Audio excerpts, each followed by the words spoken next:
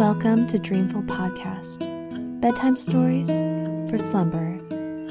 A lot of work goes into the making of this show, and if you find value in it and would like to help support it, please visit patreon.com/dreamfulpodcast. Another way you can support our podcast is by simply telling friends and family that you think would also like the show. You can also take just a moment to leave a rating and review on your favorite podcast app. Doing this helps more people to find our podcast, so thank you. The story in tonight's episode is Jack and the Beanstalk. This is such an adventurous, classic tale and has been retold many, many times, and I really hope you enjoy it. So, snuggle up in your blankets and have sweet dreams.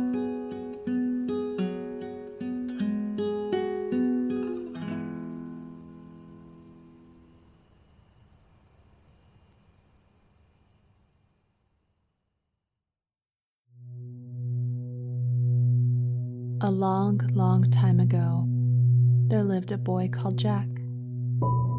His father was bedridden, and his mother, a good soul, was busy early mornings and late evenings planning how to support her sick husband and her young son by selling the milk and butter which Milky White, the beautiful cow, gave them without stint, for it was summertime. But winter came on. The herbs of the fields took refuge from the frosts in the warm earth, and though his mother sent Jack to gather what fodder he could get in the hedgerows, he came back as often as not with a very empty sack, for Jack's eyes were so often full of wonder at all the things he saw that sometimes he forgot to work. So it came to pass that one morning Milky White gave no milk at all, not one bit. Then the good, hard-working mother threw her apron over her head and sobbed, "What shall we do?" Now Jack loved his mother. Besides, he felt just a bit sneaky at being such a big boy and doing so little to help. So he said, "Cheer up, I'll go and get work somewhere." And he felt as he spoke as if he would work his fingers to the bone. But the good woman shook her head mournfully. "You've tried that before, Jack," she said, "and nobody would keep you. You are quite a good lad, but your wits go a wool gathering. No, we must sell Milky White and live on the money. It is no use crying over milk that is not here to spill." "Just so," he cried, "we will sell Milky White and be richer than ever. It's an ill wind that blows no one good. So, as it is market day, I'll take her there and we shall see what we shall see." "But," began his mother. "But doesn't butter parsnips," laughed Jack. "Trust me to make a good bargain." So, as it was washing day and her sick husband was more ailing than usual, his mother let Jack set off to sell the cow. "Not less than 10 pounds, she bawled after him as he turned the corner. 10 pounds indeed. Jack had made his mind to 20 solid golden sovereigns. He was just settling what he should buy his mother as a faring out of the money, when he saw a strange little old man on the road who called out, "Good morning, Jack."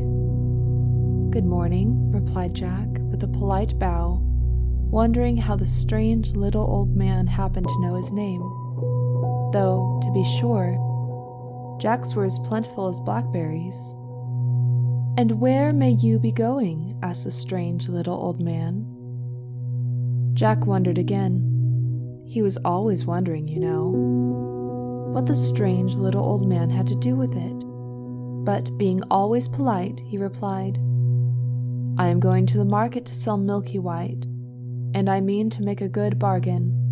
So you will," chuckled the strange little old man. "You look the sort of chap for it. I bet you know how many beans make 5. "2 in each hand and 1 in my mouth," answered Jack readily. He really was sharp as a needle. Just so, chuckled the strange little old man. As he spoke, he drew out of his pocket 5 beans. Well, here they are. So give us Milky White. Jack was so flabbergasted that he stood with his mouth open as if he expected the 5th bean to fly into it. What? He said at last. My Milky White for 5 common beans. Not if I know it. Ah, but they aren't common beans, put in the strange little old man. And there was a strange little smile on his strange little face. If you plant these beans overnight, by morning, they will have grown up right into the very sky. Jack was too flabbergasted this time to even open his mouth. His eyes opened instead. Did you say, right into the very sky? He asked at last. For you see, Jack had wondered more about the sky than about anything else. Right up into the very sky, repeated the strange old man, with a nod between each word. It's a good bargain, Jack. If they don't grow, then you can meet me here tomorrow morning, and you shall have Milky White back again. Will that please you? Right as a trivet, cried Jack, without stopping to think, and the next moment he found himself standing on an empty road.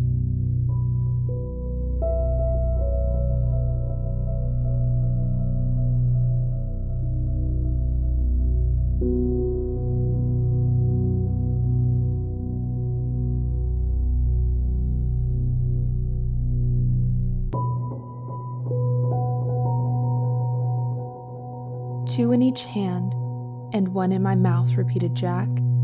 That is what I said, and what I'll do. Everything in order, and if what the strange little old man said isn't true, I shall get Milky White back tomorrow morning. So whistling and munching the bean, he trudged home cheerfully, wondering what the sky would be like if he ever got there. What a long time you've been, exclaimed his mother, who was watching anxiously for him at the gate. It is past sunsetting, but I see you have sold Milky White. Tell me quick how much you got for her. Oh, you'll never guess, began Jack. Mercy, you don't say so, interrupted the good woman. And I worried all day lest they should take you in. What was it? 10 pounds? 15? Surely it can't be 20. Jack held out the beans triumphantly. There, he said. That's what I got for her. And a jolly good bargain, too. It was his mother's turn to be flabbergasted. But all she said was, What? Them beans? Yes, replied Jack, beginning to doubt his own wisdom. But they're magic beans. If you plant them overnight, by morning they... Oh, please don't hit so hard. Jack's mother for once had lost her temper, and was belaboring the boy for all she was worth. And when she had finished scolding and beating, she flung the miserable beans out of the window and sent him supperless to bed. If this was the magical effect of the beans, thought Jack, he didn't want any more magic, if you please. However, he soon fell asleep.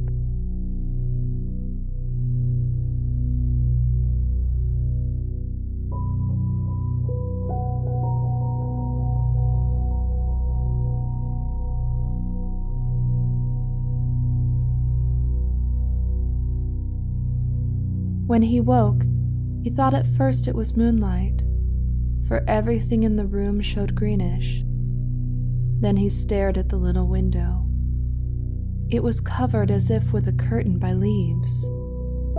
He was out of bed in an instant, and the next moment, without waiting to dress, was climbing up the biggest beanstalk you ever saw. For what the strange little old man had said was true. One of the beans which his mother had chucked into the garden had found soil, taken root, and grown in the night. Where? Up to the very sky. So he climbed and he climbed and he climbed. It was easy work, for the big beanstalk with the leaves growing out of each side was like a ladder. For all that, he soon was out of breath. Then he got his second wind, and was just beginning to wonder if he had a third when he saw in front of him a wide, shining white road, stretching away and away and away. Jack took to walking, and he walked and walked and walked, till he came to a tall, shining white house with a wide white doorstep. And on the doorstep stood a great big woman with a black porridge pot in her hand. Now Jack, having had no supper, was hungry as a hunter, and when he saw the porridge pot, he said quite politely, "Good morning, ma'am. I wonder if you could give me some breakfast." "Breakfast?" echoed the woman, who, in truth, was an ogre's wife. "If it is breakfast you're wanting, it's breakfast you'll likely be, for I expect my man home every instant, and there is nothing he likes better for breakfast than a fat boy grilled on toast." Now Jack was not a bit of a coward, and when he wanted a thing he generally got it. So he said cheerfully, "I'd be fatter if I had my breakfast." The ogre's wife laughed and asked Jack to come in, for she was not really half as bad as she looked, but he had hardly finished the great bowl of porridge and milk she gave him when the whole house began to tremble and quake. It was the ogre coming home. "Into the oven with you, now," cried the ogre's wife, and the iron oven door was just closed when the ogre strode in. Jack could see him through the little peephole slide at the top where the steam came out. He was a big one for sure. He had 3 sheep strung to his belt, and these he threw down on the table. "Here, wife," he cried, "roast me these snippets for breakfast. They are all I've been able to get this morning. Worse luck. I hope the oven's hot." And he went to touch the handle, while Jack burst out all of a sweat, wondering what would happen next. "Roast," echoed the ogre's wife. "Pooh, the little things would dry to cinders. Better boil them." So she set to work to boil them, but the ogre began sniffing about the room. "They don't smell." "Mutton meat," he growled. Then he frowned horribly and began the real ogre's rhyme. "Fee, fi, fo, fum. I smell the blood of an Englishman. Be he alive or be he dead, I'll grind his bones to make my bread." "Don't be silly," said his wife. "It's the bones of the little boy you had for supper that I'm boiling down for soup. Come, eat your breakfast." So the ogre ate his 3 sheep, and when he had done, he went into a big oaken chest and took out 3 big bags of golden pieces. These he put on the table and began to count their contents while his wife cleared away the breakfast things. And by his head began to nod, and at last he began to snore, and snored so loud that the whole house shook. Then Jack nipped out of the oven, and seizing one of the bags of gold, crept away and ran along the straight, wide, shining white road as fast as his legs would carry him, till he came to the beanstalk. He couldn't climb down it with the bag of gold. It was so heavy, so he just flung his burden down first, and helter-skelter climbed after it. And when he came to the bottom, there was his mother, picking up gold pieces out of the garden as fast as she could, for of course the bag had burst. "Mercy me," she says, "where have you been? See, it's been raining gold." "No, it hasn't," began Jack. "I climbed up." Then he turned to look for the beanstalk. But lo and behold, it wasn't there at all. So he knew then it was all real magic.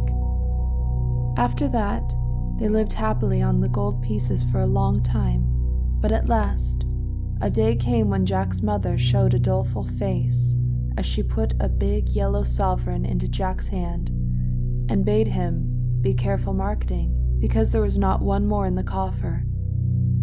After that, they must starve. That night, Jack went supperless to bed of his own accord. If he couldn't make money, he thought, at any rate he could eat less money. It was a shame for a big boy to stuff himself and bring no grist to the mill.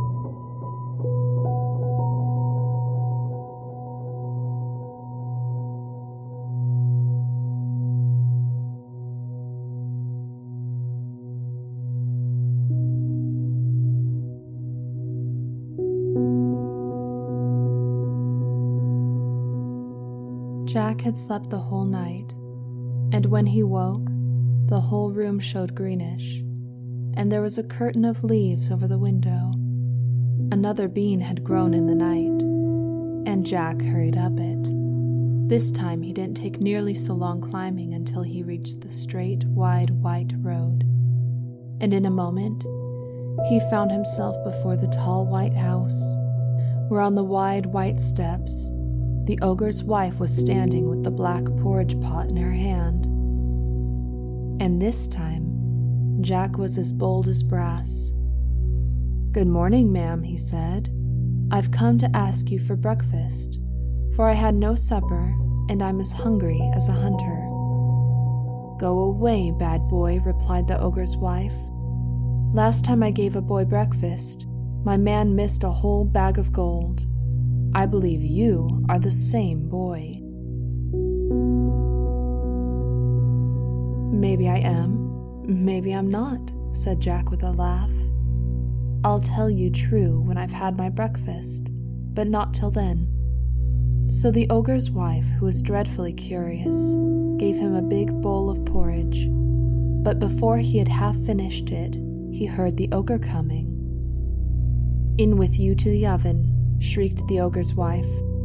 "You shall tell me when he has gone to sleep." This time Jack saw through the steam peephole that the ogre had 3 fat calves strung to his belt. "Better luck today, wife," he cried, and his voice shook the house.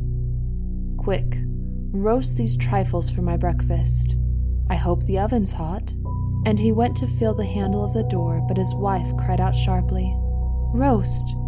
Why, you'd have to wait hours before they were done." "I'll broil them. See how bright the fire is?" Growled the ogre. And then he began sniffing and calling out, "Fee, fi, fo, fum.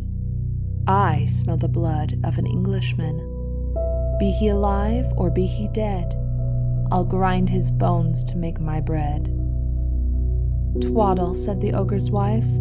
"It's only the bones of the boy you had last week that I've put into the pig bucket." "Oomph," said the ogre harshly. But he ate the broiled calves, and then he said to his wife, "Bring me my hen that lays the magic eggs. I want to see gold."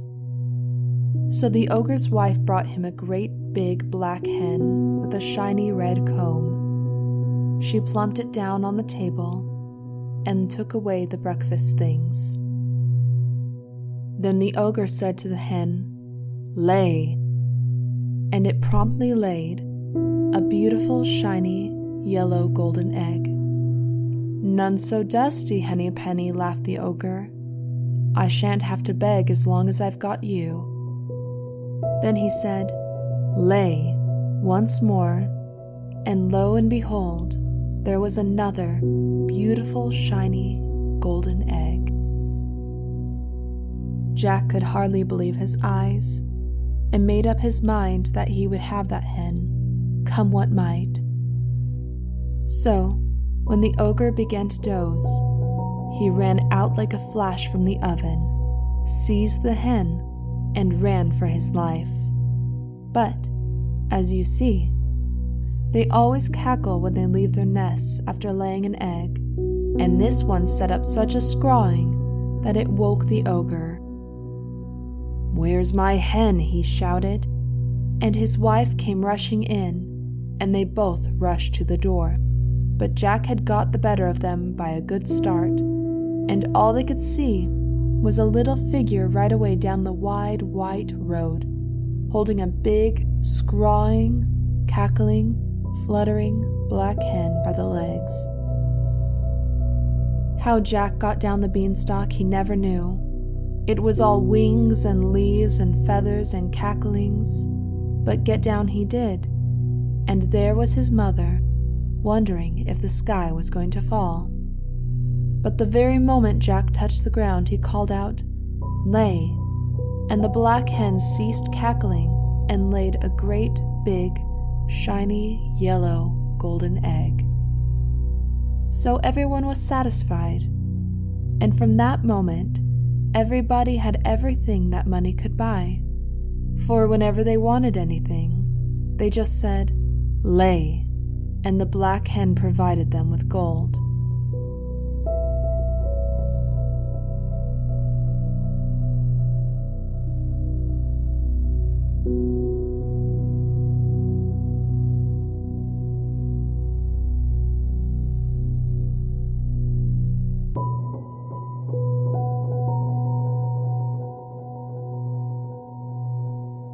Jack began to wonder if he couldn't find something else besides money in the sky. So one fine moonlight midsummer night, he refused his supper, and before he went to bed stole out to the garden with a big watering can and watered the ground underneath his window, for he thought, there must be 2 more beans somewhere, and perhaps it is too dry for them to grow. Then he fell asleep, and lo and behold, when he woke, there was the green light shimmering through his room, and there he was, in an instant, on the beanstalk, climbing, climbing, climbing for all he was worth. But this time he knew better than to ask for his breakfast, for the ogre's wife would be sure to recognize him. So he just hid in some bushes beside the great white house, till he saw her in the scullery, and then he slipped out and hid himself in the copper, for he knew she would be sure to look in the oven first thing. And after a while he heard thump, thump, thump, and peeping through a crack in the copper lid, he could see the ogre stalk in with 3 huge oxen strung at his belt. But this time, no sooner had the ogre got into the house than he began shouting, "Fee, fi, fo, fum. I smell the blood of an Englishman. Be he alive or be he dead, I'll grind his bones to make my bread." "Well, I declare so do I," exclaimed the ogre's wife. "It will be that horrid boy who stole the bag of gold and the hen. If so, he's hid in the oven." But when she opened the door, Jack wasn't there. Only some joints of meat roasting and sizzling away. Then she laughed and said, "You and me be fools for sure. Why, it's the boy you caught last night as I was getting ready for your breakfast. Yes, we be fools to take dead meat for live flesh, so eat your breakfast." But the ogre, though he enjoyed the roast boy very much, wasn't satisfied, and every now and then he would burst out with "Fee, fi, fo, fum," and get up and search the cupboards, keeping Jack in a fever of fear lest he should think of the copper. But he didn't, and when he had finished his breakfast he called out to his wife, "Bring me my magic harp. I want to be amused." So she brought out a little harp and put it on the table, and the ogre leant back in his chair and said lazily, "Sing." And lo and behold, the harp began to sing. If you want to know what it sang about, why, it sang about everything. and it sang so beautifully that Jack forgot to be frightened, and the ogre forgot to think of fee-fi-fo-fum, and fell asleep. Then Jack stole out of the copper like a mouse, and crept hands and knees to the table, raised himself up ever so softly, and laid hold of the magic harp, for he was determined to have it. But no sooner had he touched it than it cried out quite loud, "Master, master!" So the ogre woke, saw Jack making off with the harp, and rushed after him. Jack was nimble, but the ogre's stride was twice as long. So, though Jack turned and twisted and doubled like a hare, yet at last when he got to the beanstalk, the ogre was not a dozen yards behind him. There wasn't time to think, so Jack just flung himself onto the stalk and began to go down as fast as he could, while the harp kept calling, "Master, master," at the very top of its voice. He had only got down about a quarter of the way when there was the most awful lurch you can think of, and Jack nearly fell off the beanstalk. It was the ogre beginning to climb down, and his weight made the stalk sway like a tree in a storm. Then Jack knew it was life or death, and he climbed down faster and faster, and as he climbed he shouted, "Mother, mother, bring an axe, bring an axe." Now his mother, as luck would have it, was in the backyard chopping wood, and she ran out thinking that this time the sky must have fallen. Just at that moment, Jack touched ground and he flung down the harp, which immediately began to sing all sorts of beautiful things, and he seized the axe and gave a great chop at the beanstalk, which shook and swayed and bent like barley before a breeze. "Have a care," shouted the ogre, clinging on as hard as he could. But Jack did have a care, and he dealt that beanstalk such a shrewd blow. The whole of it, ogre and all, came toppling down, and the ogre broke his crown so that he died on the spot. After that, everyone was quite happy, for they had gold to spare, and if the bed-ridden father was dull, Jack just brought out the harp and said, "Sing," and lo and behold, it sang about everything under the sun. So Jack ceased wondering so much and became quite a useful person. And the last bean hasn't grown yet. It is still in the garden. I wonder if it will ever grow. And what little child will climb its beanstalk into the sky, and what that child will find.